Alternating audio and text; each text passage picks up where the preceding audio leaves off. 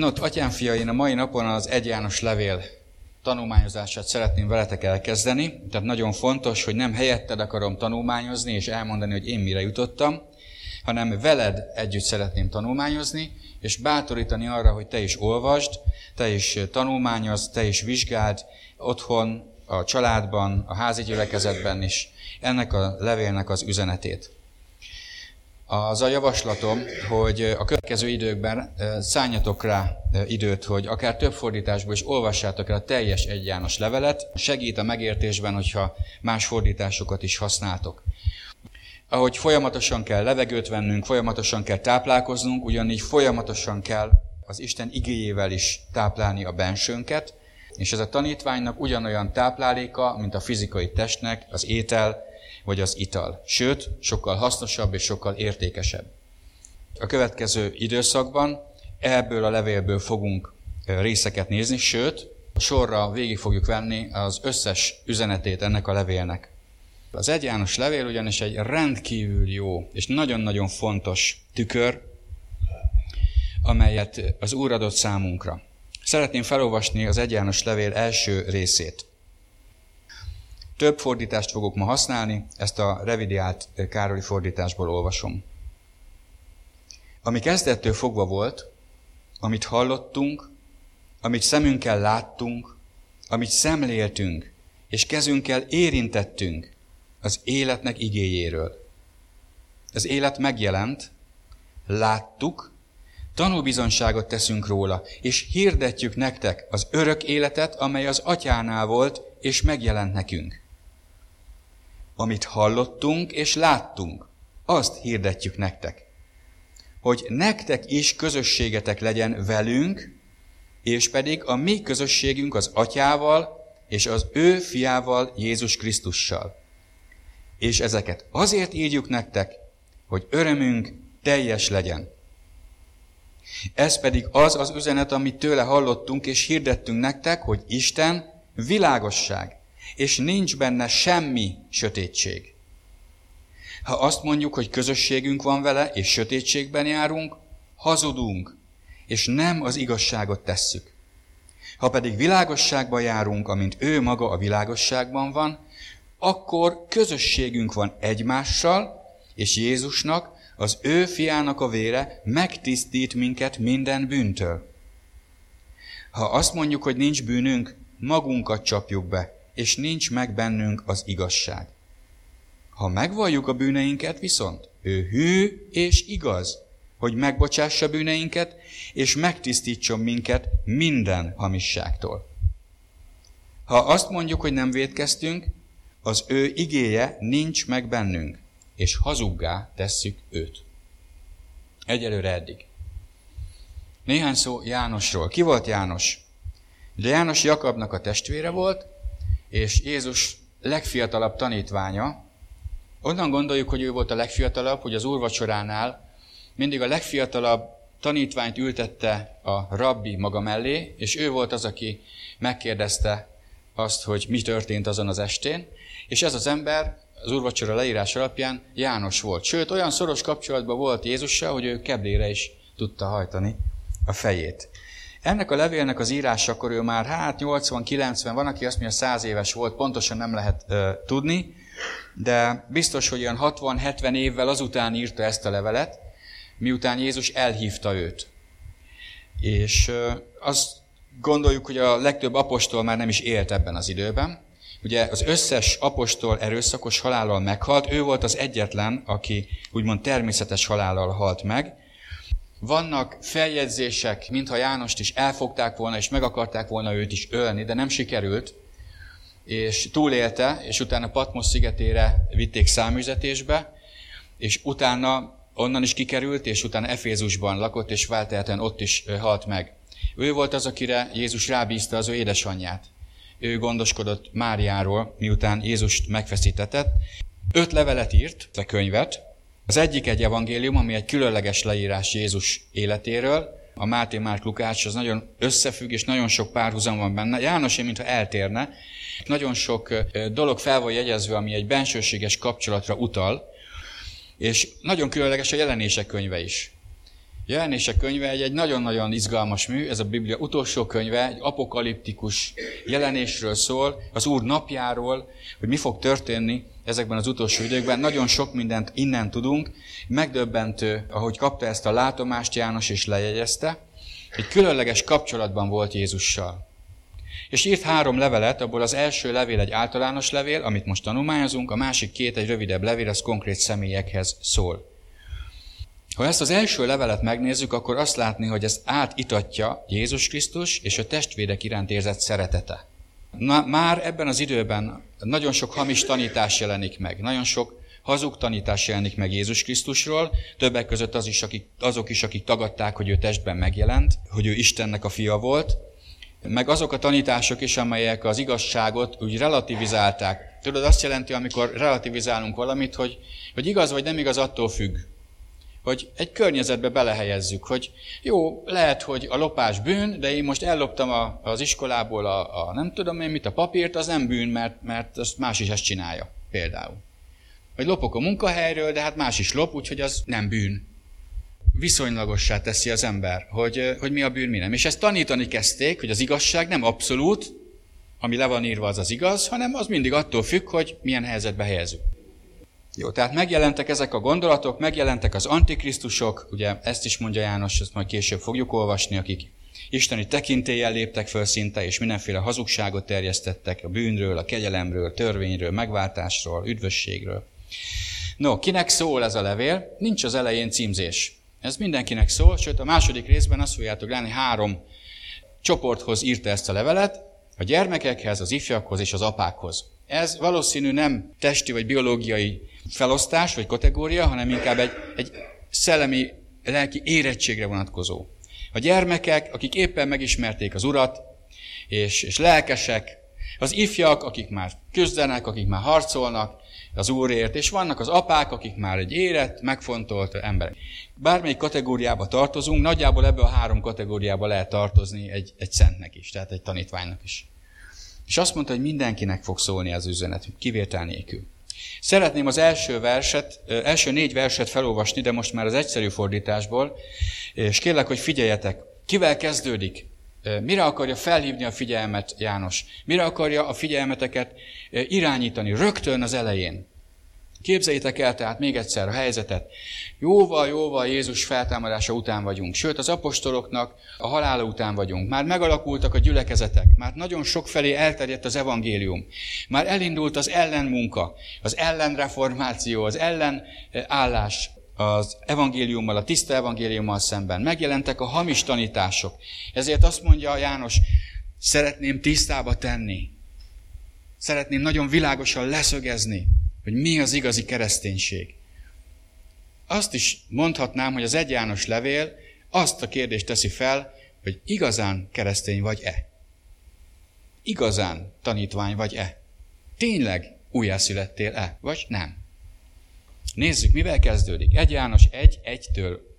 Az egyszerű fordítás ezt mondja. Arról írunk nektek, ami kezdettől fogva volt. Jó, tehát miről beszélünk? Ami kezdettől fogva volt. Jánosnak az első szava Jézus Krisztusra utal. Ő a kezdet, és ő a vég. Azt mondja, arról írunk neked, aki kezdettől fogva volt. Isten volt, van és lesz. Ő az örökkévaló. Ezt jelenti az örökkévaló. Amikor megkérdezte Mózes, hogy mit mondja, ki küldött engem, azt mondta, hogy a vagyok. Olyan valaki vagyok, aki voltam, vagyok és leszek. Akinek nincs kezdete és nincs vége. Ő az Isten, a teremtő, a mindenható, mindentudó és mindenütt jelenlévő. Kiről beszélünk? Arról, aki kezdettől fogva volt. Jézussal kezdődik minden. Ez volt a legfontosabb Jánosnak, hogy lássátok, Jézusról beszélünk. Jézusról, aki öröktől fogva van, aki örökkévaló, aki kezdetektől fogva uralkodik. Ő rá nézve teremtetett minden. Képzeljétek el, hogy az Atya, amikor formálta az embert, a Krisztust vette mintául. A Kolossé 1.14-ben van egy nagyon jó igerész, pontosabban a 14-től a 17-ig, ezt ide beszúrom, jó? Tehát Kolossé 1.14-től 17-ig beszúrom ide. Benne van a mi váltságunk, a bűneink bocsánata, ugye itt Jézus Krisztusról van szó, aki képe a láthatatlan Istennek, minden teremtmény előtt született, benne teremtetett minden a mennyen és a földön, láthatók és láthatatlanok, trónok, uralmak, fejedelemségek, hatalmasságok, minden általa és őre áll nézve teremtetett. Ő előbb volt mindennél, és minden ő benne áll fenn. Ha szemlélni akarjuk, ha ízlelgetni akarjuk, akkor nézzük meg. Nagyon sok igerész beszél arról, hogy ki volt Jézus. És itt van egy rész, ez egy csodálatos rész. És azt mondja János, aki kezdettől fogva volt, arról beszélünk nektek. A mindenható Isten, aki megteremtette az embert, és azért teremtette meg, hogy élő közösségben legyen vele. Tudtad, hogy azért teremtette meg, hogy közösségben legyen vele? Isten egy olyan személy, aki közösségben akar élni, és közösségben van az Atya, a Fiú és a Szent Szellem, de akarta az embert is. Megteremtett bennünket, férfivá és asszonnyá teremtett bennünket, sátán becsapott minket, elfordultunk a teremtőnktől, ezért bejött a halál, a bűn és az átok, de ebbe Isten nem nyugodott bele, hanem az idők végén elküldte az ő fiát, hogy ő általa ezt a tökéletes, titkos tervet végrehajtsa, ami által teljesen megmenekülhettünk a halálból és a kárhozatból, a bűnnek a büntetése alól. Ez egy csodálatos jó hír. Szemlélnünk kell Jézust, azt mondja János, ezzel kezdi. Milyen mélység van ebbe? Kiről beszélünk? Jézusról. Az a kérdés, hogy te milyennek látod Jézust?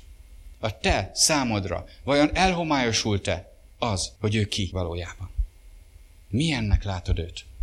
János nem egy külső szemlélőként mutatja be Jézust, hanem nagyon közelről. Az egész levél az Istennel való közösségről és a testvérekkel való közösségről beszél. Nézzük csak tovább. Tehát arról írunk nektek, ami kezdettől fogva volt. Arról, akit mi magunk, és most figyeljetek, hallottunk, saját szemünkkel láttunk, akit egészen közelről figyeltünk, sőt, meg is érintettünk a kezünkkel. Ő az Isten élő és életet adó beszéde, Jézus Krisztus.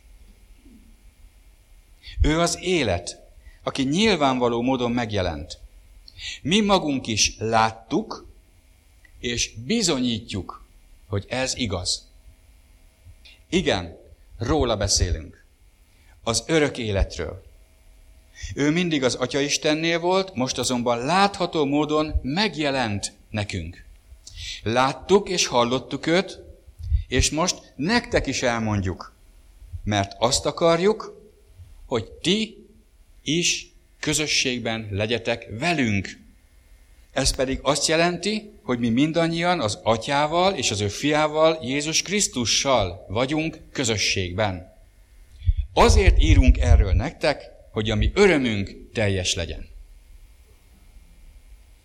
Mit szeretett volna János? Azt, hogy amikor valaki ezt a könyvet elolvassa, és ránéz az életére, azt mondja, én ilyen kapcsolatban vagyok Istennel, Jézus Krisztussal, és ilyen kapcsolatban vagyok a testvérekkel, és az én szívem repes az örömtől. Nézzük ezt a menetrendet. Annyira megragadó, annyira egyszerű. Olyan állítások vannak itt, amelyet azt mondott János, ha ezeken végigmentek, akkor egy személyes, mély, bensőséges kapcsolatotok lesz Jézus Krisztussal, az Atyával és egymással. Az első, hallottunk róla. Hogy kezdődik az embernek a találkozása Istennel? Hall róla. Hozzád is odajött egy ember, és beszélt neked Jézusról. Vagy láttál egy filmet, vagy én nem tudom, számtalan módja van, hogy Isten megszólít. Hallottunk róla. Valaki hirdette nekünk az örömhírt. Igaz? A második. Megláttuk őt. Tehát már nem csak hallottunk róla, beszélt valaki, hanem közel jött hozzánk, és a szemünk megnyílt, és megláttuk őt. Felismertük, hogy Jézus teljesen más, mint bárki eddig, akiről hallottunk. Ha olvassátok az evangéliumokat, akkor fogjátok látni, hogy ez az ember úgy beszélt, mondták Jézusról, mint akinek hatalma van. Ez az ember teljesen más, mint a többi írástudó, a többi rabbi. Ez az ember szóval űzi ki a démonokat. Ez az ember halottakat támaszt, ez betegeket gyógyít. Megláttuk őt. A harmadik dolog. Figyeltük. hallottuk, szemeinkkel láttuk, akit egészen közelről figyeltünk. Tehát a következő lépés az, hogy közel kerül Jézushoz, hogy elkezdesz rá figyelni. Hallasz róla, közel jön hozzád, és ránézel, és elkezdesz rá figyelni. Fontos figyelni? Szerintetek? Elég hallani az evangéliumot? Ki volt az, aki úgy tért meg Jézus Krisztushoz, hogy hallotta az evangéliumot, és azonnal azt mondta, ámen, halleluja, megyünk, rohanunk. Van ilyen? Lehet, hogy van, nem mondom, hogy nem. De többség nem úgy volt, hogy hallottunk róla, és felfigyeltünk rá, hogy itt valami van. És elkezdtünk odafigyelni arra, hogy mit mond. Bűn, megváltás, hogy szeret. Hogy van ez? Mi közöm nekem ehhez? Mi történt ott a kereszten? A negyedik dolog, azt mondja, megérintettük. Ez már azért egy közelségről beszél. Nem tudlak megérinteni, ha nem vagyok hozzád közel. Nem tudlak megérinteni ott a hátsó sorba. Lehet, hogy a szavam meg tud érinteni, de én nem tudlak téged megérinteni. De az Úr természetfölti módon úgy működik, hogy miután hallunk róla, meglátjuk őt, felfigyelünk rá, megérinti a szívünket. Egyszerűen oda teszi az ő ujját, ahova kell. Egyszerűen csak megérint. Tudod, milyen az, amikor megérint? Amikor Péter elkezdte a tanítványokkal együtt, az apostolokkal együtt pünkösdnapján hirdetni Jézus Krisztusról szóló igazságot, azt mondták, hogy olyan volt, mintha tört szúrtak volna a szívünkbe. Hát ez egy erős érintés. Megérintette őket. Péter? Igen, Péternek a beszéde, de Péter beszédén keresztül az Isten érintette meg. Tehát azt mondja, mi oda mentünk, és mi meg is érintettük. Ez beszél egyébként arról is, hogy János olyan közel volt Jézushoz, hogy akár fizikailag is meg tudta érinteni. Tehát ő ennyire közel volt Jézushoz, bár tudjuk Páltól, hogy az, hogy meg tudtuk érinteni Jézust, az semmit nem jelent. Pálról azt olvassuk, hogy ő sose érintette meg Jézust. Nem is találkozott Jézussal életében, úgymond. Ő természetfölti módon találkozott, és természetfölti módon érintette meg. A következő. Megjelent nekünk. És azt hiszem, hogy ez az a pont, ahol elválik, hogy valaki tanítvány lesz, vagy sokaság. Van-e kijelentés a szívedben Jézus Krisztustól? Igazán.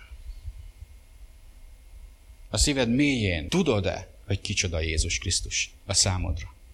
Mert a sokaság nem tudta. Neki volt egy ismerete, volt egy megtapasztalása, meggyógyultak, megszabadultak, de nem volt a szívükben kijelentés. Megjelent nekünk. Amikor megkérdezte Jézus Pétert és a tanítványokat, kinek mondanak engem? Azt mondják, egyik keresztelő, János, Illés, mindenféle. És ti kinek mondtok engem? Te vagy a Krisztus, az élő Isten fia. Mit mondott erre Jézus? Nem test és vér jelentette ezt ki neked, hanem az én mennyei atyám. Megvan ez a kijelentésed, hogy kicsoda Jézus. Még egyszer nem arról beszélek, hogy a fejedbe tudod-e, hogy mi a tanítás róla. Nem az a kérdés, hogy hallottál-e már róla tanítást, vagy el tudod-e mondani, ha megkérdeznek, hanem hogy benne van-e a szívedben. Ez az élő kijelentés Jézus Krisztusról, hogy ki ő valójában. Azt mondja tehát, megjelent nekünk. Kijelentést adott a szívünkben, hogy Jézus a Krisztus. És jön a következő, azt mondja, és mi bizonyítjuk, hogy ez igaz. A következő dolog tehát a bizonyság. Aki itt ülsz és hallgatod, vagy hallgatod bárhogy, tudod-e bizonyítani, hogy Jézus Krisztus él? Ugye érzitek, hogy ez nem a szöveg része, hogy persze, hát hogy ne tudnám, hát él. Az életünkkel történik. János azt mondta, hogy én azzal bizonyítom, hogy Jézus él, hogy mindent otthagytam érte. Hogy föladtam az életemet. Hogy átadtam neki az egész életemet.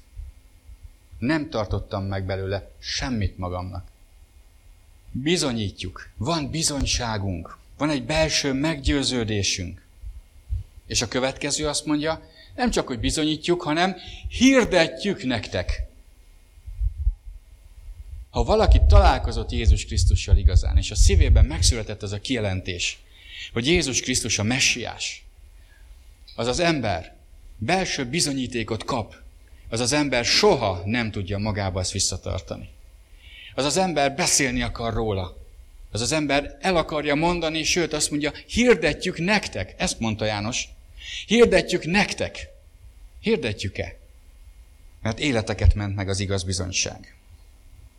És amikor hirdetjük, az emberek hallanak róla. És újraindul az egész. Visszatérünk az elejéhez. Tehát hallottunk róla, és kérdés neked, hozzád és hozzám, mint tanítványnak. Hallottunk róla? Megláttuk őt, felismertük benne, hogy ő más. A harmadik, felfigyeltünk rá. Felfigyeltünk a beszédére, szavaira, hogy itt valami teljesen másról van szó. Ez nem vallás, ez nem egy templomba járás, ez nem egy üres duma. Jézus szava sokkal több. A negyedik, megérintettük. Megérintett-e minket az Istennek a beszéde? Az ötödik, megjelente a szívünkben. Van-e kijelentésünk arról? Hogyha valakinek a szívében igazi kijelentés születik Jézusról, ez nem tud megszűnni. Nekem az a meggyőződésem. Az a meggyőződésem, hogyha valaki igazából a szívéből találkozott Jézussal, az soha nem lesz többé ugyanaz az ember. Lehetnek harcai, küzdelmei, lehet, hogy valamikor visszacsúszik, de soha nem lesz többé ugyanaz az ember. Bizonyítjuk, ez a következő. Bizonyítjuk, tehát van bizonyságunk, van a közösségről, a Jézussal való közösségről bizonyítékunk, és hirdetjük is ezt nektek. Kihirdetjük, elmondjuk, képviseljük. Igen, én találkoztam Jézussal. Igen, én tudom, hogy ő él. Jó? Ez az igazi evangélium, az igazi megtérés és az igazi szeretet-közösség menetrendje. A kezdete és a működése.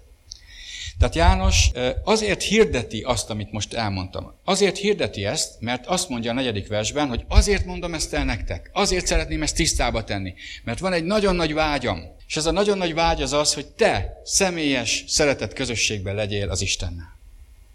Azt szeretném, hogy legyen egy élő közösséged Jézus Krisztussal. Ahhoz ezeken végig kell menni. A második, amit nagyon szeretnék, az, hogy legyen egy szeretet közösséged velünk, a tanítványokkal, a többiekkel, akik ezen a földön hasonlóképpen, ahogy le van írva, átmentünk ezeken a lépéseken, és személyes közösségben léptünk Jézus Krisztussal, és rajta keresztül az Atyával. Jó? És azt mondja, hogy akik ebben a közösségben élnek, azokban egy valódi öröm van. Azokban ott van egy valódi öröm, amit az ember nem tud elvenni, amit a világ nem tud elvenni. Jézus azt mondta, hogy az én békességemet adom nektek, ami nem a világtól függ. Az a kérdésem, testvéreim, hogy megvan-e benned ennek a közösségnek az öröme? Megvan-e bennünk ennek a közösségnek az öröme Istennel és egymással? Vágyjuk-e az Úrral való közösséget? És vágyjuk-e a szentekkel való közösséget? És ezért örülök annyira ennek a levélnek. Mert János nem árul zsákba macskát. Nem beszél félre, nem hiteget, hogy oké, rendben van, hazudsz, lopsz, csalsz, de eljössz gyülekezetbe, halleluja, milyen jó közösségben vagyunk. Mert aki ezeken átmegy, azoknak az élete megváltozik, ezt a menetrendet, amit most végigbeszéltünk.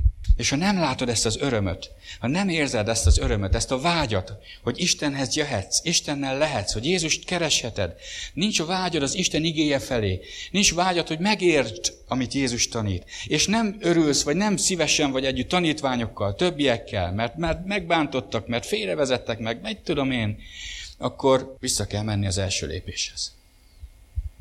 De még most lehet. Most még lehet. Ezért mondta Jézus a Jelenések könyvében az egyik gyülekezetnek, hogy langyos vagy, és azért kiköplek a számból, hogyha nem változol meg. De meg tudsz változni, jöjj hozzám, és végy tűzben megpróbált aranyat. Végy szemgyógyító írt. Még lehet változni. Visszatérhet az életedben az, ami volt, sőt, még sokkal jobban. Az az öröm, amikor megismerted Jézust. Az a buzgósága, hogy bizonságot tettél róla. Az az öröm, amikor a testvérekkel együtt lehettél. Mert sokan most úgy vannak együtt a testvérekkel, hogyha ráérnek, ha úgy alakul, ha nincs más. És ha együtt is vannak, azt várják, hogy csináljanak velem valamit. Elhomályosult a szolgálni akarás, az adni akarás, a vágy, hogy ezt a közösséget megéljük egymással. Az a kérdésem magamhoz és nektek is, testvéreim, hogy mekkora kincs a számodra Jézus. Mekkora kincs a számodra Jézus. Ahol van a kincsed, ott van a szíved. Ha Jézusnál van a kincsed, akkor Jézusnál van a szíved. Ha a földi dolgokban van a kincsed, akkor a földi dolgoknál van a szíved. Van egy történet, amit elmondott Jézus, hogy egy ember vett egy földet. Ugye elkezdte megmunkálni, elkezdett vele dolgozni. Ásott, minden. Egyszer csak belekoppant, így ki tudom elképzelni, az ásója egy valamibe. Kiásta, kivette, és egy elképesztő drága kincset talált. Lehet, hogy egy drága kő volt. És megnézte, és azt mondta, wow, hát ez fantasztikus. És elment, sőt, nem is, hogy az övé volt a föld, bocsánat. Nem is volt az övé a föld. Nem is volt az övé a föld még, hanem lehet, hogy bérelte csak, vagy lehet, hogy dolgozott ezen a földön. És megtalálta ezt a kincset. Miért? Mert dolgozott. Testvéreim, sok hívő nem dolgozik azért, hogy kincset találjon. Sok hívő csak várja, hogy valaki hozzon neki egy kis kincset. Eljövök gyűlibe, valaki adjon már egy kis kincset, egy kis szeretetet, egy kis örömöt, egy kis gyógyulást, egy kis szabadulást, valaki segítsen már a házasságomon. Itt vagyok, testvérek, hát segítsetek, hát adjatok kincset. De testvéreim, a kincset neked kell megkeresni.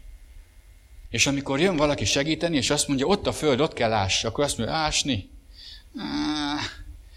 Fáj a derekam, meg már egész nap csak fáradoztam. Péter egész éjjel halászott. Nem fogott semmit. Oda ment hozzá Jézus reggel, tanított, és azt mondta, add már kölcsön a csónakodat, mert sokkal jobban lehet így beszélni a néphez, a sokasághoz. És Jézus tanította a sokaságot, ugye Péter nem tudott sehova menni, mert ott kellett lenni ugye a csónakba, és utána azt mondja Jézus, na, akkor menj és vesd ki a hálódat. De mester, egész éjjel háláztunk, és nem fogtunk semmit. De ez a kevés jó de egyike a Bibliában. Mert egyébként nagyon sok de van, hogy követlek téged, de hadd menjek már el előbb, és hadd intézzem el a családi dolgaimat. Ez egy jó de, és javaslom neked ezt a de használni. Uram, már annyi éve vagyok hívő, már annyiszor imádkoztam ezért, már annyit próbáltam megváltoztatni magamat is, meg mindenkit, már bele vagyok fáradva, már itt nem bírom elhagyni a függőségeimet, meg semmi, Uram, de ha te mondod, megteszem. Csak tudod, mi volt a különleges? Hogy itt volt szó, amit Isten mondott. Neked van-e szó, amit mond?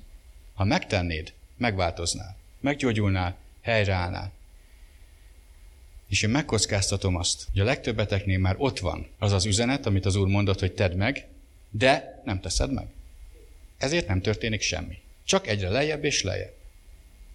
Juss el arra a pontra. Az Úr buzdít most erre, hiszem, hogy tedd félre a kudarcokat és mindent, és azt mondod, ó, Uram, de mivel te mondod, most már te mondod, eddig csak hallottam, eddig csak hallottam róla, eddig csak láttalak, eddig figyeltem rád, de most már tudom, hogy te mondtál nekem valamit.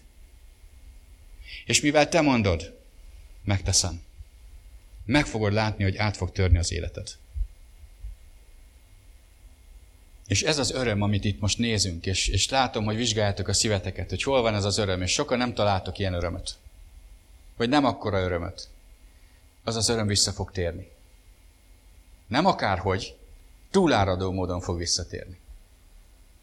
Tudod, az öröm nem az, hogy felszólításra mosolyogsz. Örüljünk, testvérek. Addig kell még örülnöm. Ha beszélsz egy emberrel, 3 másodpercet leveszed, hogy van-e a szívében békesség és öröm. Ha őszintén figyelsz rá, pillanatok alatt megtudod. Csak mi testvérek, keresztények annyira irgalmasak vagyunk egymáshoz, hogy nem szólunk. Mert nem akarjuk megbántani szegényt. Így is elég nagy baja van, most mondjam meg neki. De mi az igazi szeretet? Vajon nem az, hogyha látjuk, hogy valaki fuldoklik, akkor kezet nyújtunk neki, és segítjük őt? János úgy döntött, ő már elég öreg ahhoz, hogy érdekelje, kinek mi a véleménye róla. Ő meg fogja mondani mindenkinek, szeretettel az igazat. És mindenki eldöntheti, hogy reagál rá. Mekkora kincs számodra Jézus? Mit vagy hajlandó letenni érte?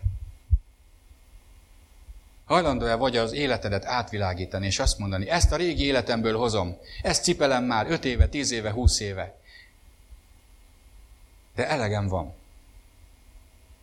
És az Úr megszólít, és azt mondja, ha eleged van, akkor meghallottál engem. Akkor hagyd abba, és segítek neked.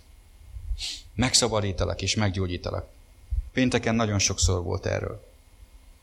A közösség, azt mondja, élő szeretet közösségre hívott te Jézus magával. Az azt jelent, hogy egymással érintkezni, egymással bizalmas viszonyban lenni, részesedni egymásból. A görög koinónia szó ezt jelenti, részesedni egymásból. Vagy jelent személyekkel való közösséget. Jelent egyébként a javaknak a megosztását, hogy neked van valami, és ha valakivel közösségben vagy, azáltal is közösségben tudsz lenni, hogy adsz abból, amit neked van.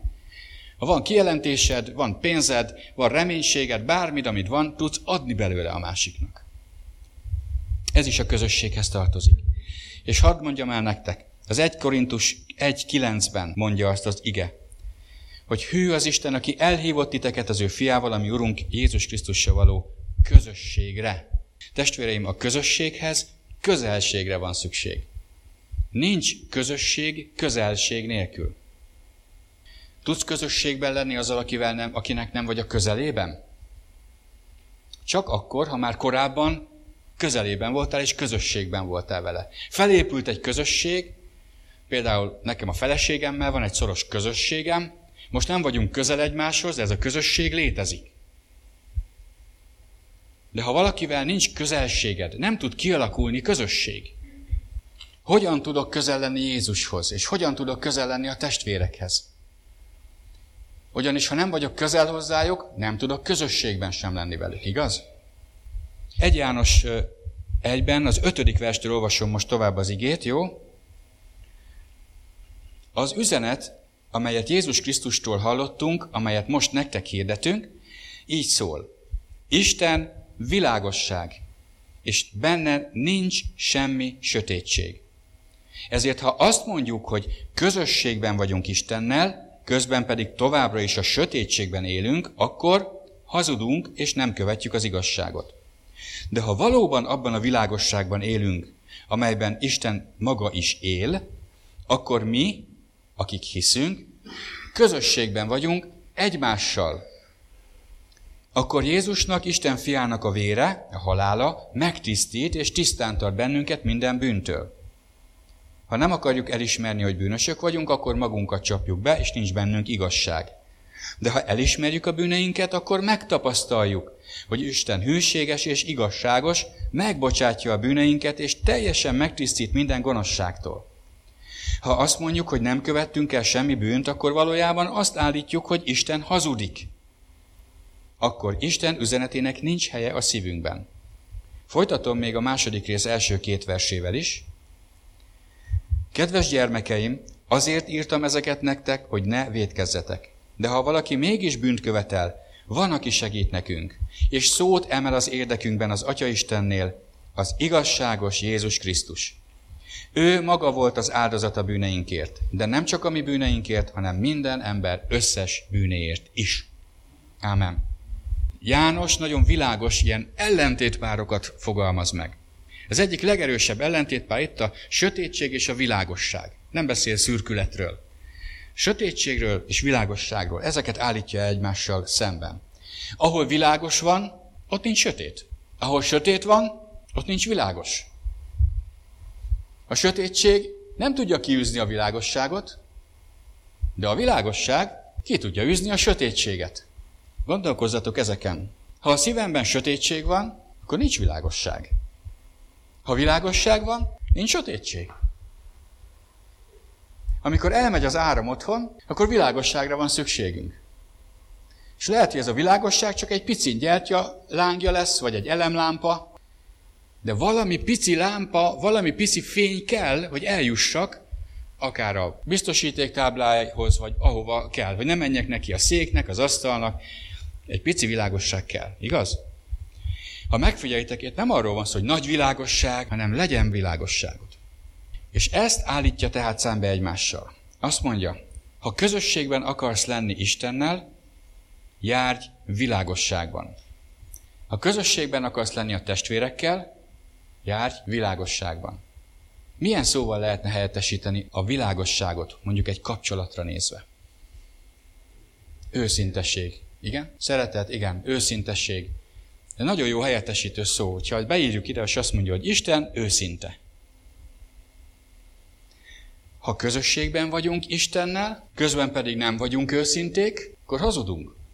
Ha viszont őszintéségben élünk, amiben Isten maga is él, akkor mi, akik hiszünk, őszinte közösségben vagyunk egymással.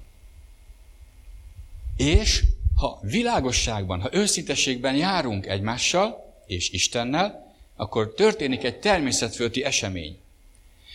Az Istennek a beszéde, az ige világossága leleplezi a bűnöket, és lehetőséget kapsz arra, hogy megbánd és kidobd az életedből. Azt mondja, hogy megtisztít és tisztán tart bennünket. Ezt tudod mi? Hogyan tisztít meg Jézus Krisztus? És hogy megbocsátja a bűneidet. Hogyan bocsátja meg? És így először megmutatja, hogy ott vannak. Mi kell hozzá? Világosság. A szívedben fel kell gyújtani egy lámpát. A 2 Korintus 4:6 ezt mondja. Isten egyszer régen ezt mondta. Ragyogjon fel a fény a sötétségből. Ő gyújtott világosságot a mi szívünkben is. Emiatt tudtuk felismerni és megismerni az Isten dicsőségét Jézus Krisztusban, az ő személyében és jellemében. Jó, még egyszer. Ő gyújtott világosságot a mi szívünkben is. Ezért tudtuk felismerni és megismerni Isten dicsőségét Jézus Krisztusban. Azért tudtuk felismerni Jézus Krisztusban Istennek a dicsőségét, Isten küldöttét, azért tudtuk felismerni, mert az Úr úgy döntött, hogy felgyújtja a világosságot a szívünkben. Hogy a sötétség helyére, amely addig elfoglalta a szívünket, mert amíg nem voltunk az Úréi, addig sötétségben éltünk, akármit mondunk, akármilyen jó dolgokat tettünk, azt mondja a Biblia, a sötétség birodalmában éltünk, és a sötétség uralma alatt éltük az életünket. Ez nem azt jelenti, hogy nem tettünk erkölcsileg jó dolgokat, hanem nem ismertük Istent, és nem ismertük Jézus Krisztust. De egyszer Isten azt mondta, Misi, ragyogjon fel a világosság a szívedben. És felkapcsolta a lámpát. Hogyan? Úgy, ahogy felolvastuk az első 4 versben. Hallottál, közel jött, megérintett, felismerted, kaptál egy kijelentést róla, kaptál egy meggyőződést róla, hogy Jézus a Krisztus.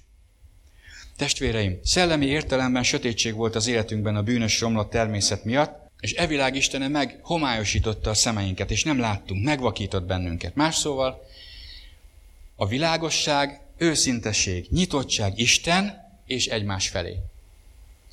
Testvéreim, nem tudunk megmaradni az Úrral való kapcsolatban, ha nem vagyunk felé nyitottak és őszinték. A nyitott és tiszta szív az a szív, amely beltekintést enged Istennek. Azt mondom, nincs olyan területe a szívemnek, amit ne tárnák ki előtted. Dávid Isten szíve szerinti férfiú volt azért, mert nyitott volt a szíve. Amikor elfordult, akkor is megszólította az Úr, és vissza tudott fordulni hozzá. Tehát, hogyan lehet nyitott és tiszta a szívünk? Az Isten igéje által. Nincs más út. Azért adta a Bibliát, hogy az állandóan világítson, az Úr igéje lámpás a mi utunkon. Akik nem tanulmányozzátok az írásokat, ezért nem látjátok, hogy merre mentek. Mert sötétségben marad a szívetek, sötétségben marad az életeteknek az a területe, amelyen botladoztok. Ő a világosság. És időről időre rendel egy napot, rendel egy pillanatot az Úr, amikor fel akarja kapcsolni a lámpát. Ilyenkor üzen neked. Ilyenkor Isten szól hozzád. És várja, hogy figyelj rá. Várja, hogy alázd meg magad az ő hatalmas keze alatt, hogy fel tud ismerni Jézus Krisztust újra. Tehát jön az üzenet, amit meghallunk. Ha meghalljuk, elkezdjük beépíteni, elkezdünk rá figyelni, most azt is mondhatnám, hogy elkezdjük tanulmányozni, elkezdünk róla gondolkozni. Akkor elkezd derengeni a fény. Képzeljétek el azt, amikor van egy szoba, és az életünk lehet, hogy nem egy ilyen szobája van, amiben nem engedtük be eddig a fényt. Elzártuk azt a területet. Nem akartuk, hogy se Isten, se más előtt ez nyitott legyen. Bár Isten ugye mindent tud, de ezt mi nem hisszük el. És ezért jön egy ige, és azt mondja, én tudom, hogy mi van ott bent. Nyisd ki. Engedd be a világosságot, engedd be a levegőt, engedd be a fényt. Én nem bántani akarlak, hanem megtisztítani. Én meg akarom bocsátani a bűneidet. Ne félj tőlem. Ez az Istennek a hívó szava, vigasztaló, bátorító szava. A kérdés, hogy meghallod-e ezt az üzenetet, és hogy hogyan válaszolsz. Emlékeztek? Az első 4 versben jött az üzenet. Felkeltette az érdeklődésünket, odafigyeltünk rá. Isten bevilágított a szívünkbe, és adott egy hitet, és erre a hitre kell, hogy válaszolj. A megtérés is egy válasz a hitre. Az a kérdésem, atyám fiai, hogy vannak-e ilyen üzenetek, amiket meghallottál, ami a világosság üzenete. Rávilágított az életedre egy területre. Rámutatott egy bűnre, rámutatott egy okra, ami miatt az állapot van az életedben, a családodban, anyagi életedben, a lelkedben. Megmutatta ezt az okot, és most figyelj, nem a másikra gondolok. A másikban mi a hiba? Azt hagyjuk, azt majd Isten elvégzi. De benned.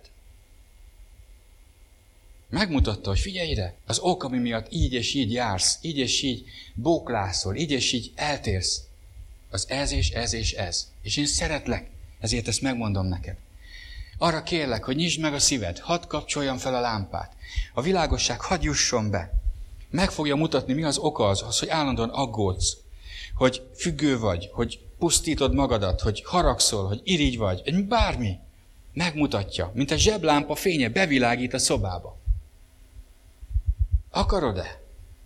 Ha tanítvány vagy, akarod. Ha sokaságy vagy, nem akarod.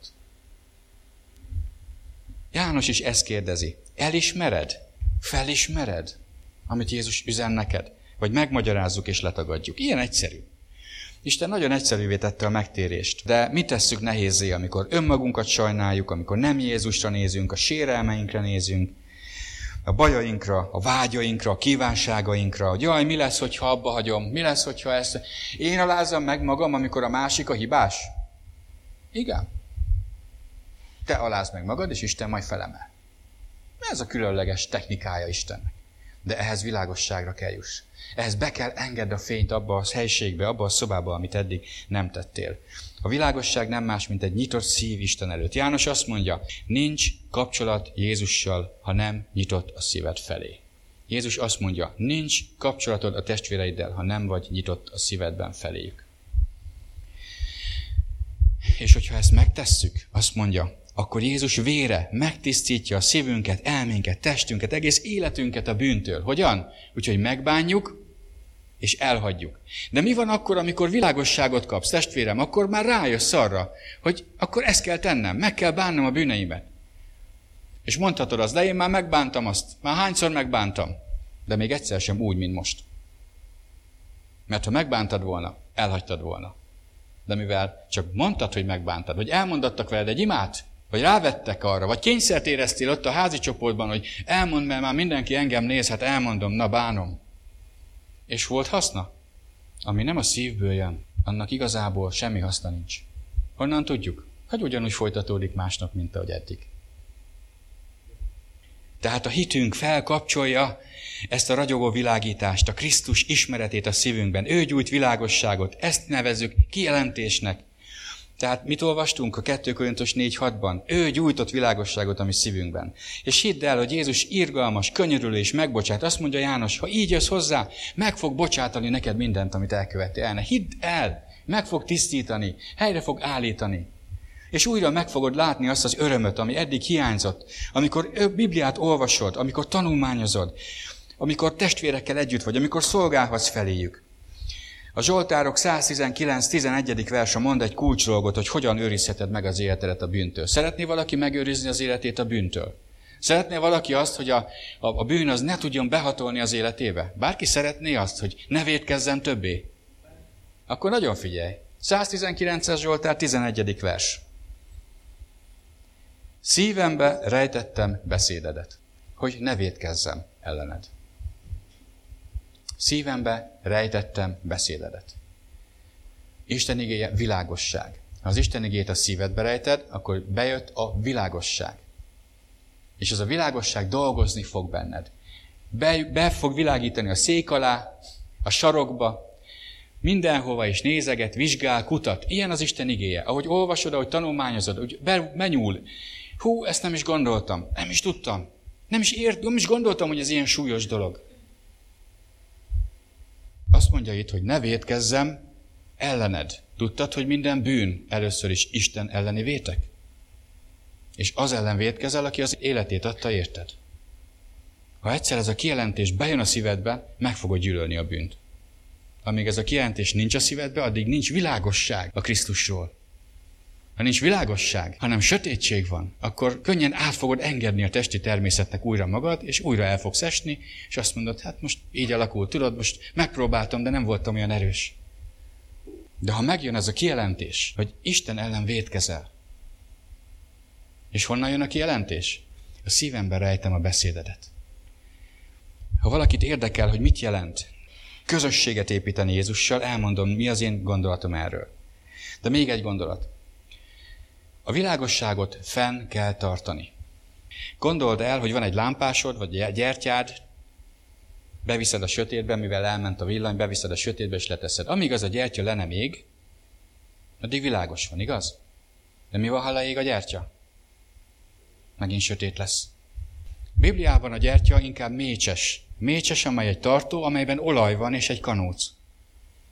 A papoknak állandóan újra kellett tölteni a szent helyen a folyamatosan égő mécseseket. Az volt az egyik legfontosabb szolgálatuk, hogy mindig égjen a tűz. Tudjátok miért? Ugorjunk egy picit vissza oda. Van a szent hely, van a szentek szentje, van a pitvar, ugye 3 részből állt a templom. Volt egy nagy terület, az volt az udvar, ugye pitvar. Volt egy zárt rész, amely már el volt választva a pitvartól, az volt a szent hely. Ott volt többek között ez a gyertyatartó. És volt legbelül, ahova a főpap is csak évente egyszer mehetett be, a szentek szentje, ahol volt a frigyláda, a fedéllel, a kerubokkal. Ebben a helyben is, ahol a lámpás volt, sötét lett volna.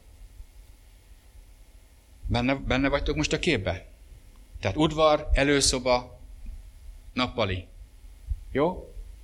Bemegyünk az előszobába, akkor már benn vagyunk a házba. Ha ott nincsen világos, hiába van kint világos, ha nincs ablak rajta, sötét lesz, igaz? Nem tudsz bemenni a nappaliba csak az előszobán keresztül. És most is ugyanez van. A világosságot fel kell tartsd. Hogyan tartjuk fel a világosságot? A világosság nem az, hogy elmegyek egy helyre, kapok egy pici gyertyát ajándékba, mástól, olyan jó indulatú volt, hogy látja, hogy olyan sötét van, adok már neked egy kis mécseskét. De az a mécses az nem, hogy 1 hétig nem tart, de 1 órát sem ég. A legjobb, ha kapsz egy mécses tartót, és kapsz mellé olajat. És amikor elfogy a mécses tartóba az olaj, utántöltöd. Mit jelent egy tanítványnak ez az utántöltés?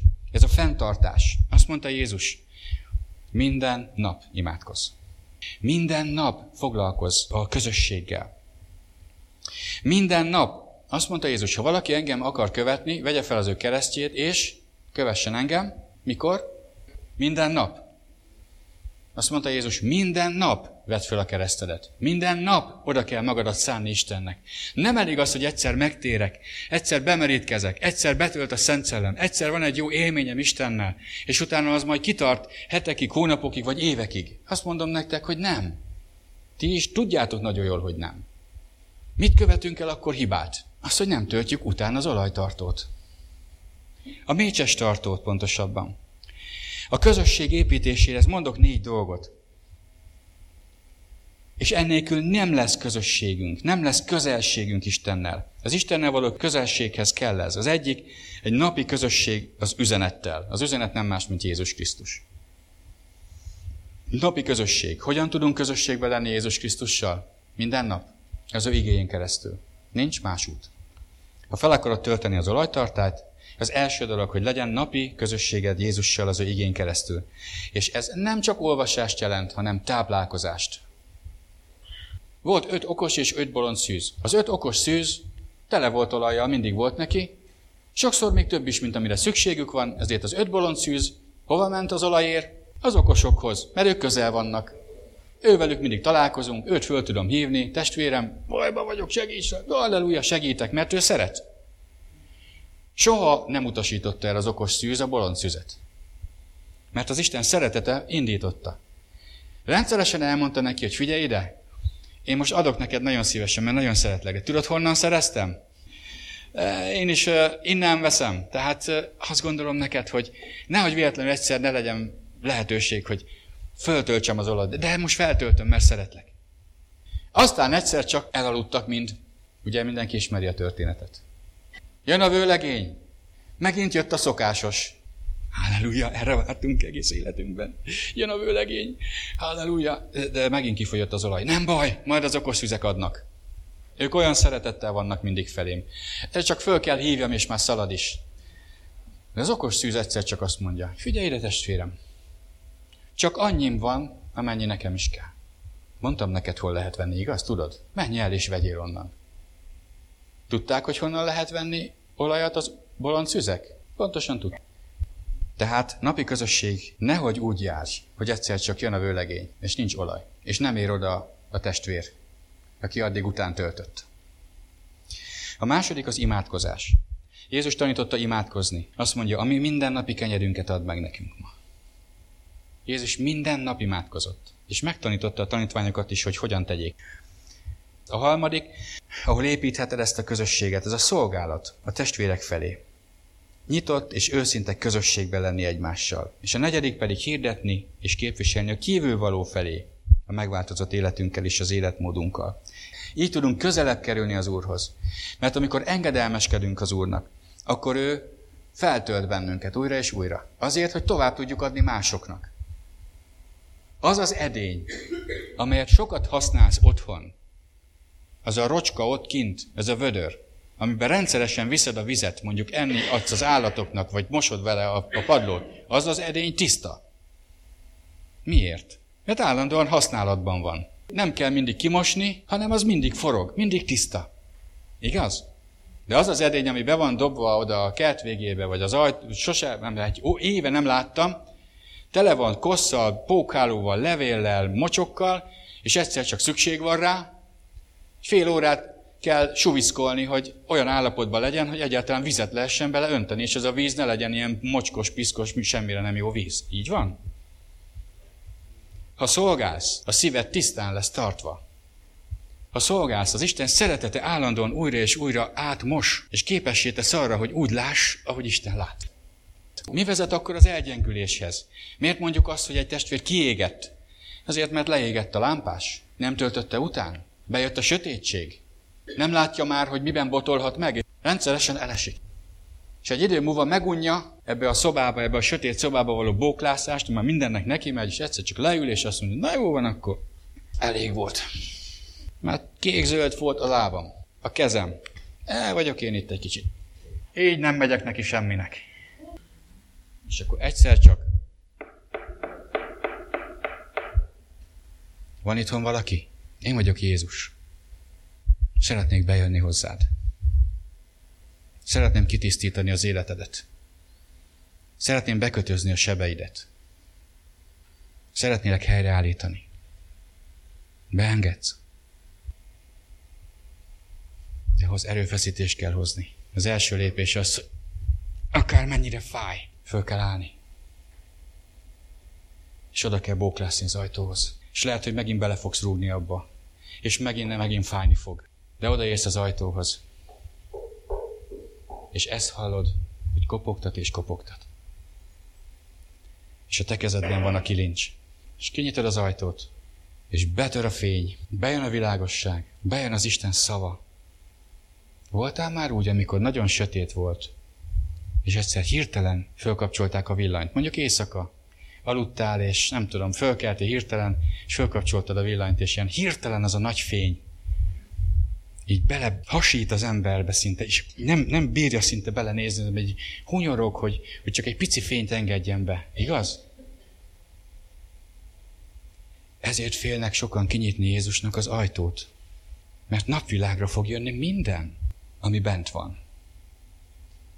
A sarokban lévő bűnök, a vágyak, le fog lepleződni a paráznaság, pornónézés, az, hogy mennyit irigykedtél a testvéredre, hogy neki mély van, nekem meg mély nincs.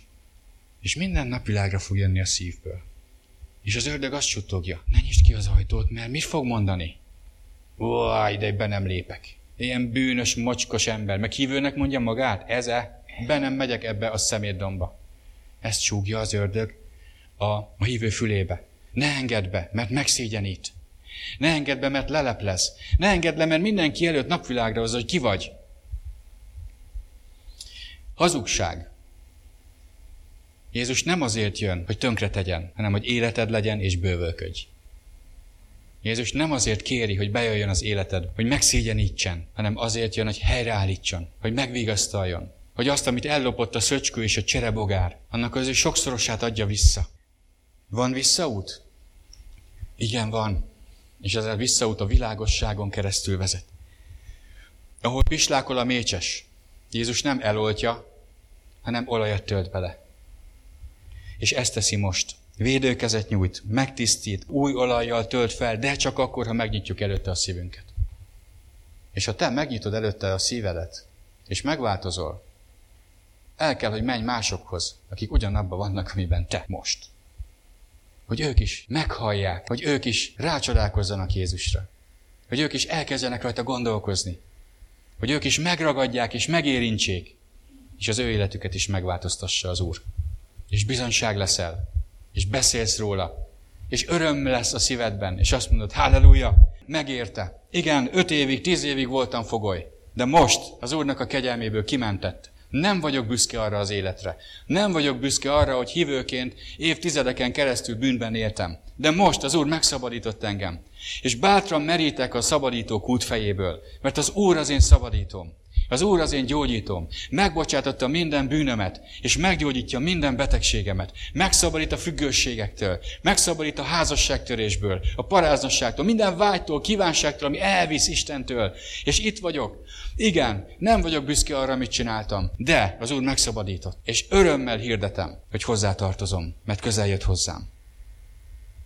Tudod, milyen a megváltottak öröméneke? Tudod, milyen öröm van akkor, amikor embernek az Isten megbocsátja a bűneit?